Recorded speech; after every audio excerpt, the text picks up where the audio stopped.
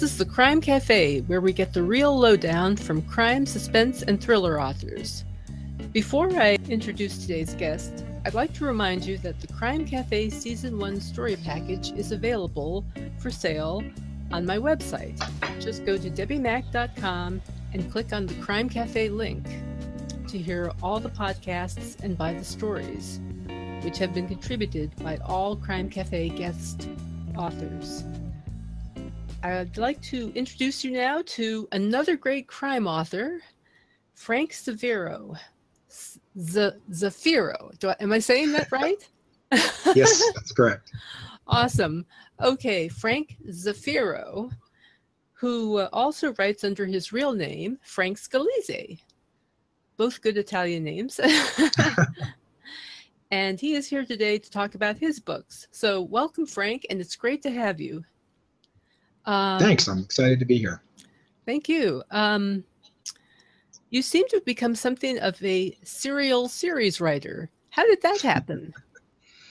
Well, quite by accident, I think. I mean, as I wrote each book, I didn't want to let the characters go. And so questions would come up, hey, what happens next in this character's life? And once you start asking those questions, inevitably the answers come intruding in on your brain, and you have to follow it up and figure out exactly what did happen next and write the next book.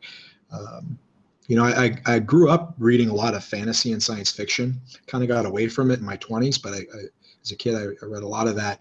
And of course, every fantasy book you ever read is part of a series. And so I really liked that progression where you had a story arc within each book, but you also had a series arc that existed as well. And you could just explore whatever you wanted to explore. So when I started writing crime fiction, I really shouldn't be surprised that that's what ended up happening. That's very interesting. I was going to ask you what authors have influenced your own writing. Well, when I was younger, I read, Tolkien and Roger Zelazny and Philip K. Dick. And then as I was older, in the crime genre, Lawrence Block for sure. Stephen King is a great crime fiction writer. He doesn't get credit for it, but he is. And who else? Those are kind of the biggies right now. Okay. And I first became familiar with your work when I read the first novel in the River City series, Under a Raging Moon, which you've compared to Hill Street Blues or Southland. And I remember Hill Street Blues, and I think that's a great comparison. How do your other series differ from each other? I know that you tend to focus on Spokane, Washington, either fictionally or in real life. So how do they differ from each other? That's a great question. There's the River City series proper, which is at 4 books right now, and that takes place in a fictional Spokane called River City. And those books are they're police procedurals for one, and for another, they feature an ensemble cast of first patrol officers, but then pretty quickly the detectives and even the administrators get involved. And so you have this entire police department, both vertically and horizontally, the people within it and how they deal with the challenges of the job and the big task that's going on in whichever book we're talking about.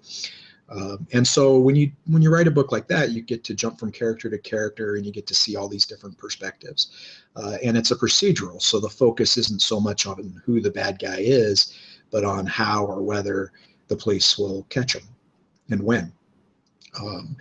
One of my characters from that series, his run on the show, so to speak, kind of came to an end after the second book.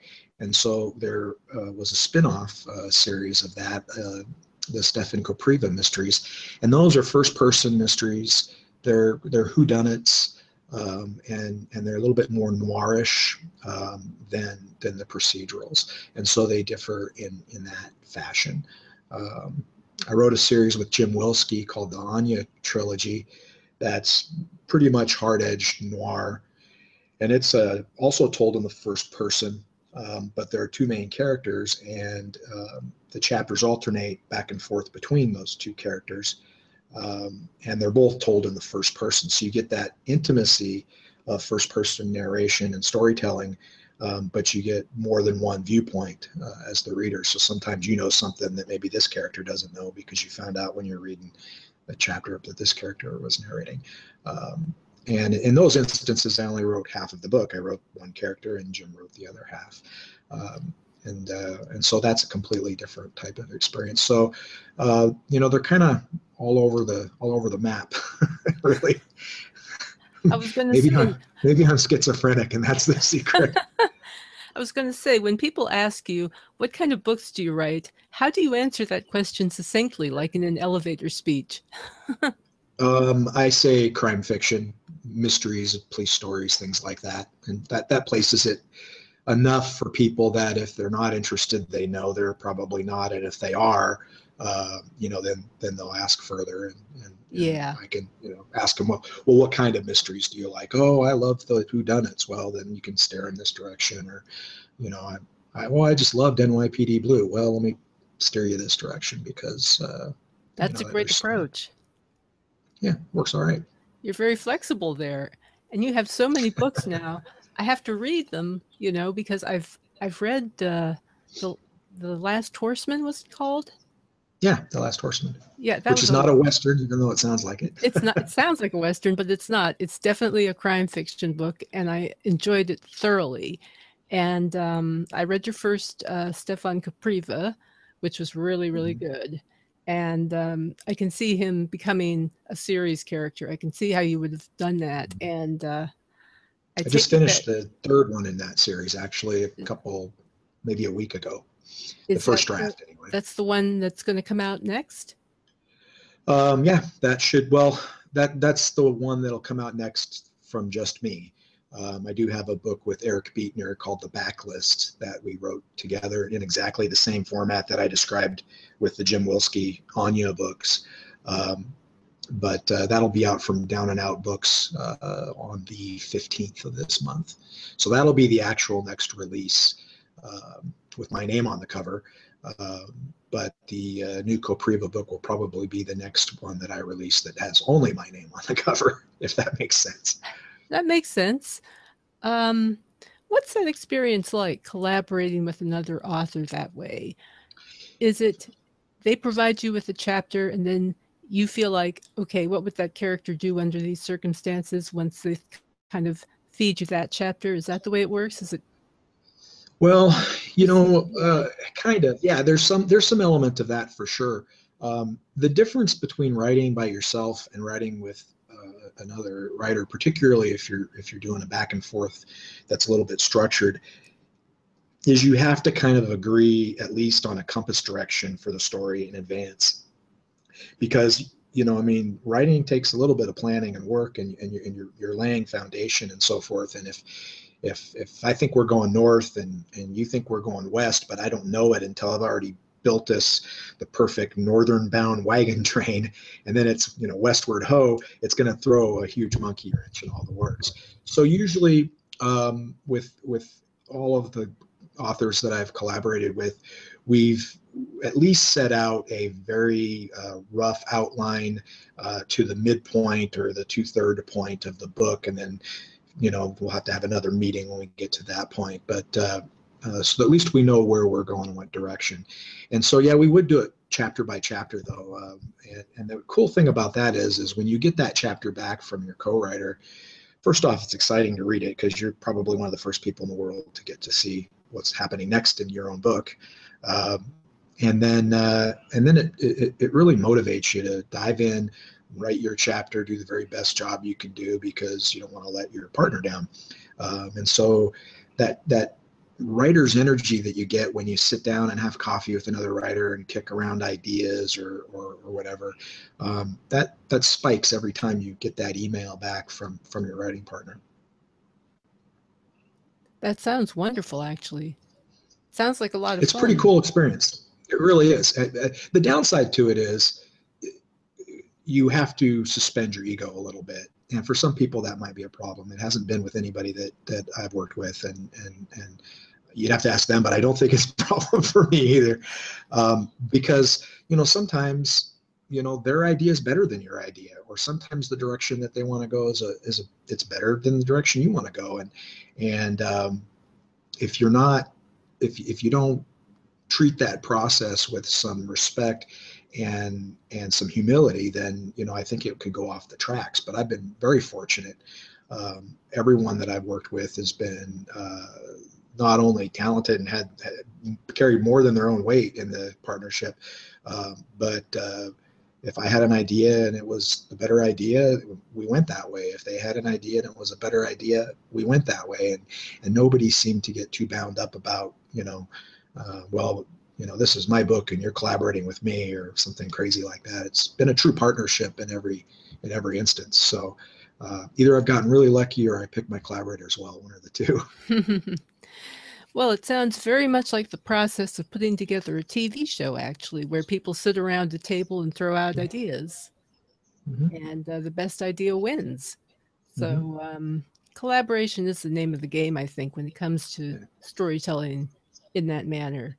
The thing too I was going to mention is that yes. it actually the way that we do it with the alternating first person narrative, that dual first person narrative, that might take a little bit of the edge out of the lack of control that a writer may feel, because even though the overall story is a complete collaboration and we have to agree on the direction and the destination and all of those sorts of things, and there's a lot of collaboration and give and take in there, when you write your chapter, it's pretty much your chapter, and so you haven't surrendered totally to having control over something. And so I think that the writer in us, the creator in us that doesn't want to necessarily relinquish total control over the work, gets to hold on to a pretty good chunk of it.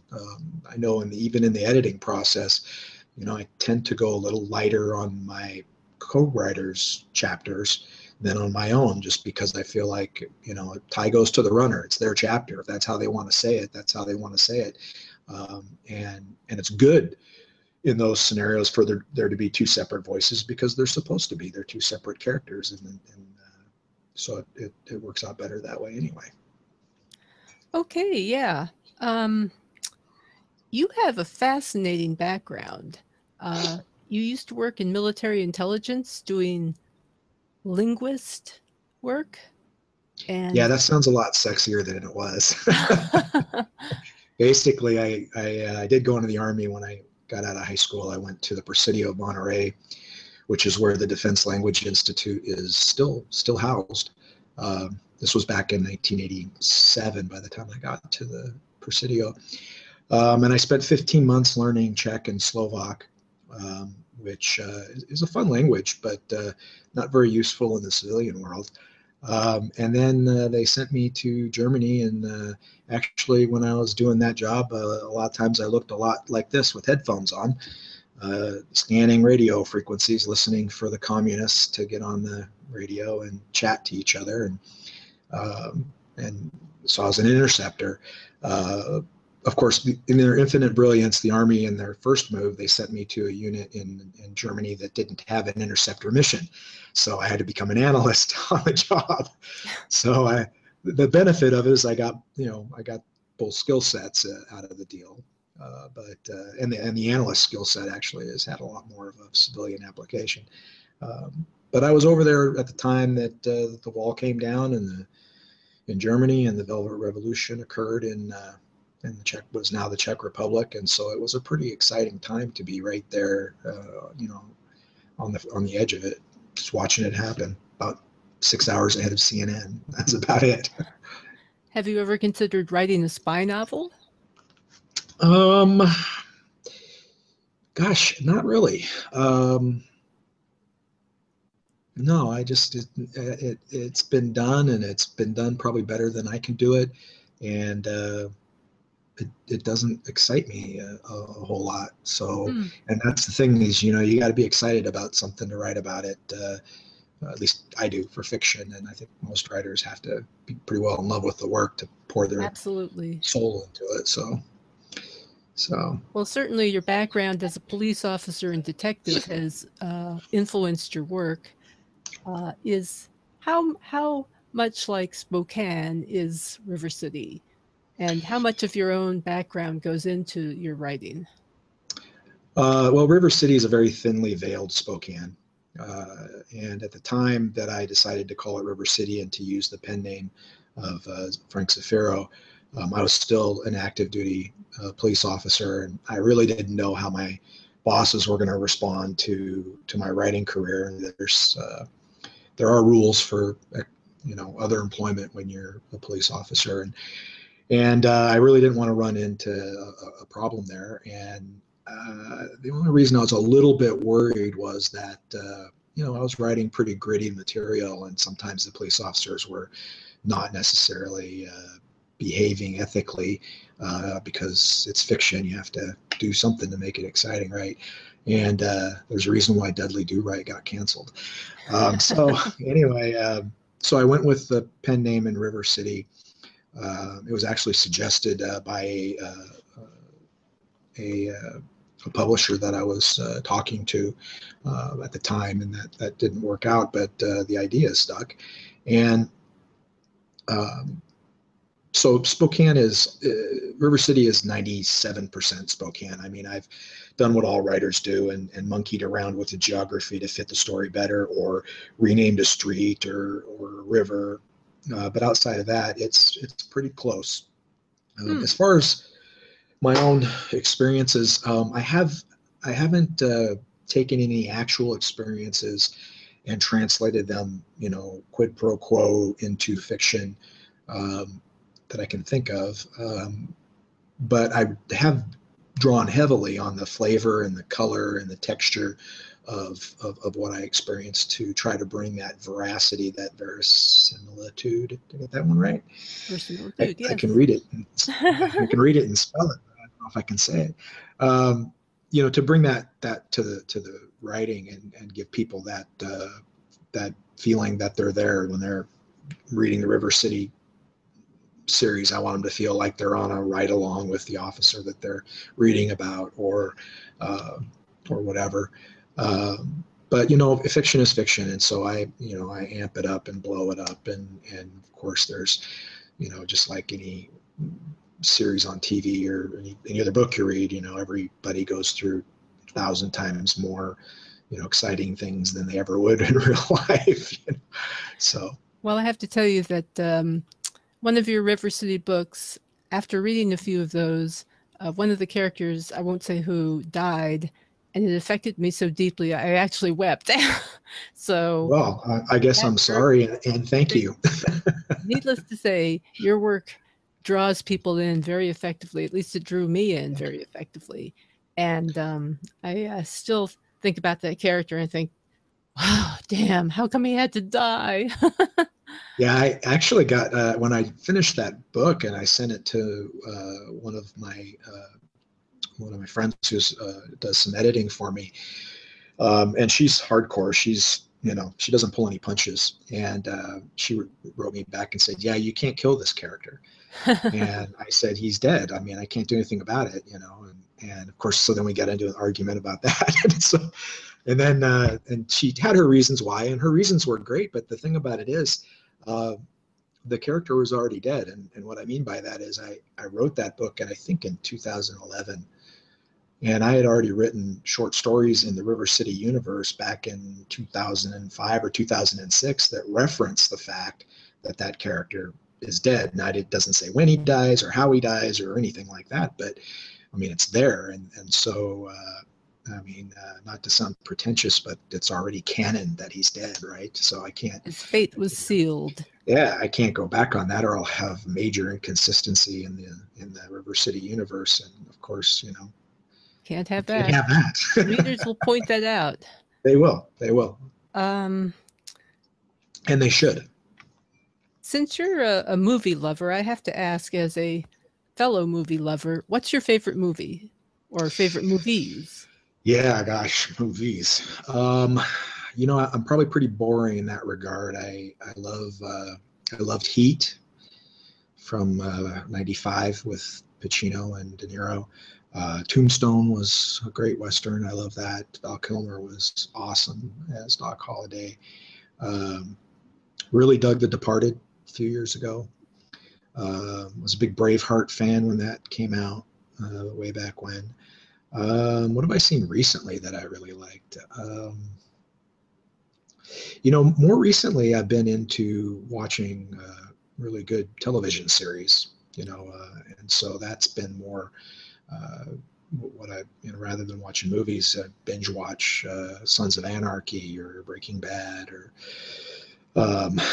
way back when The Wire and The Sopranos, and so those they're not movies per se, but they're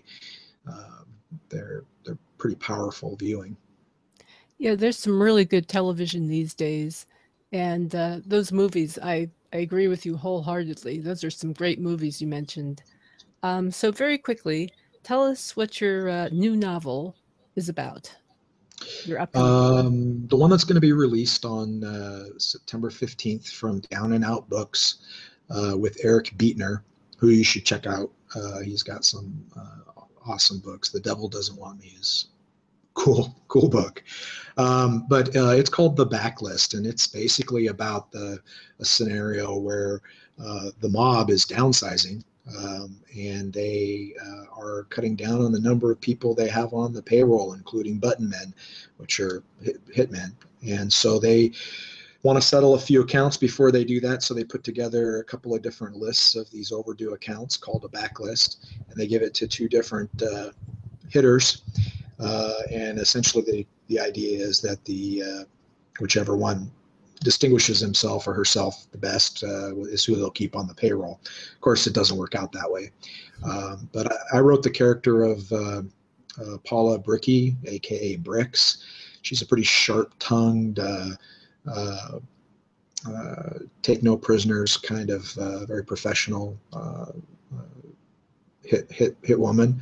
And then Eric Beetner wrote Cameron, who starts out as kind of a little bit hapless, maybe kind of a little bit of a, I wouldn't say a screw up, but he kind of stumbles around a little bit and makes a mess of things, but he still gets the job done.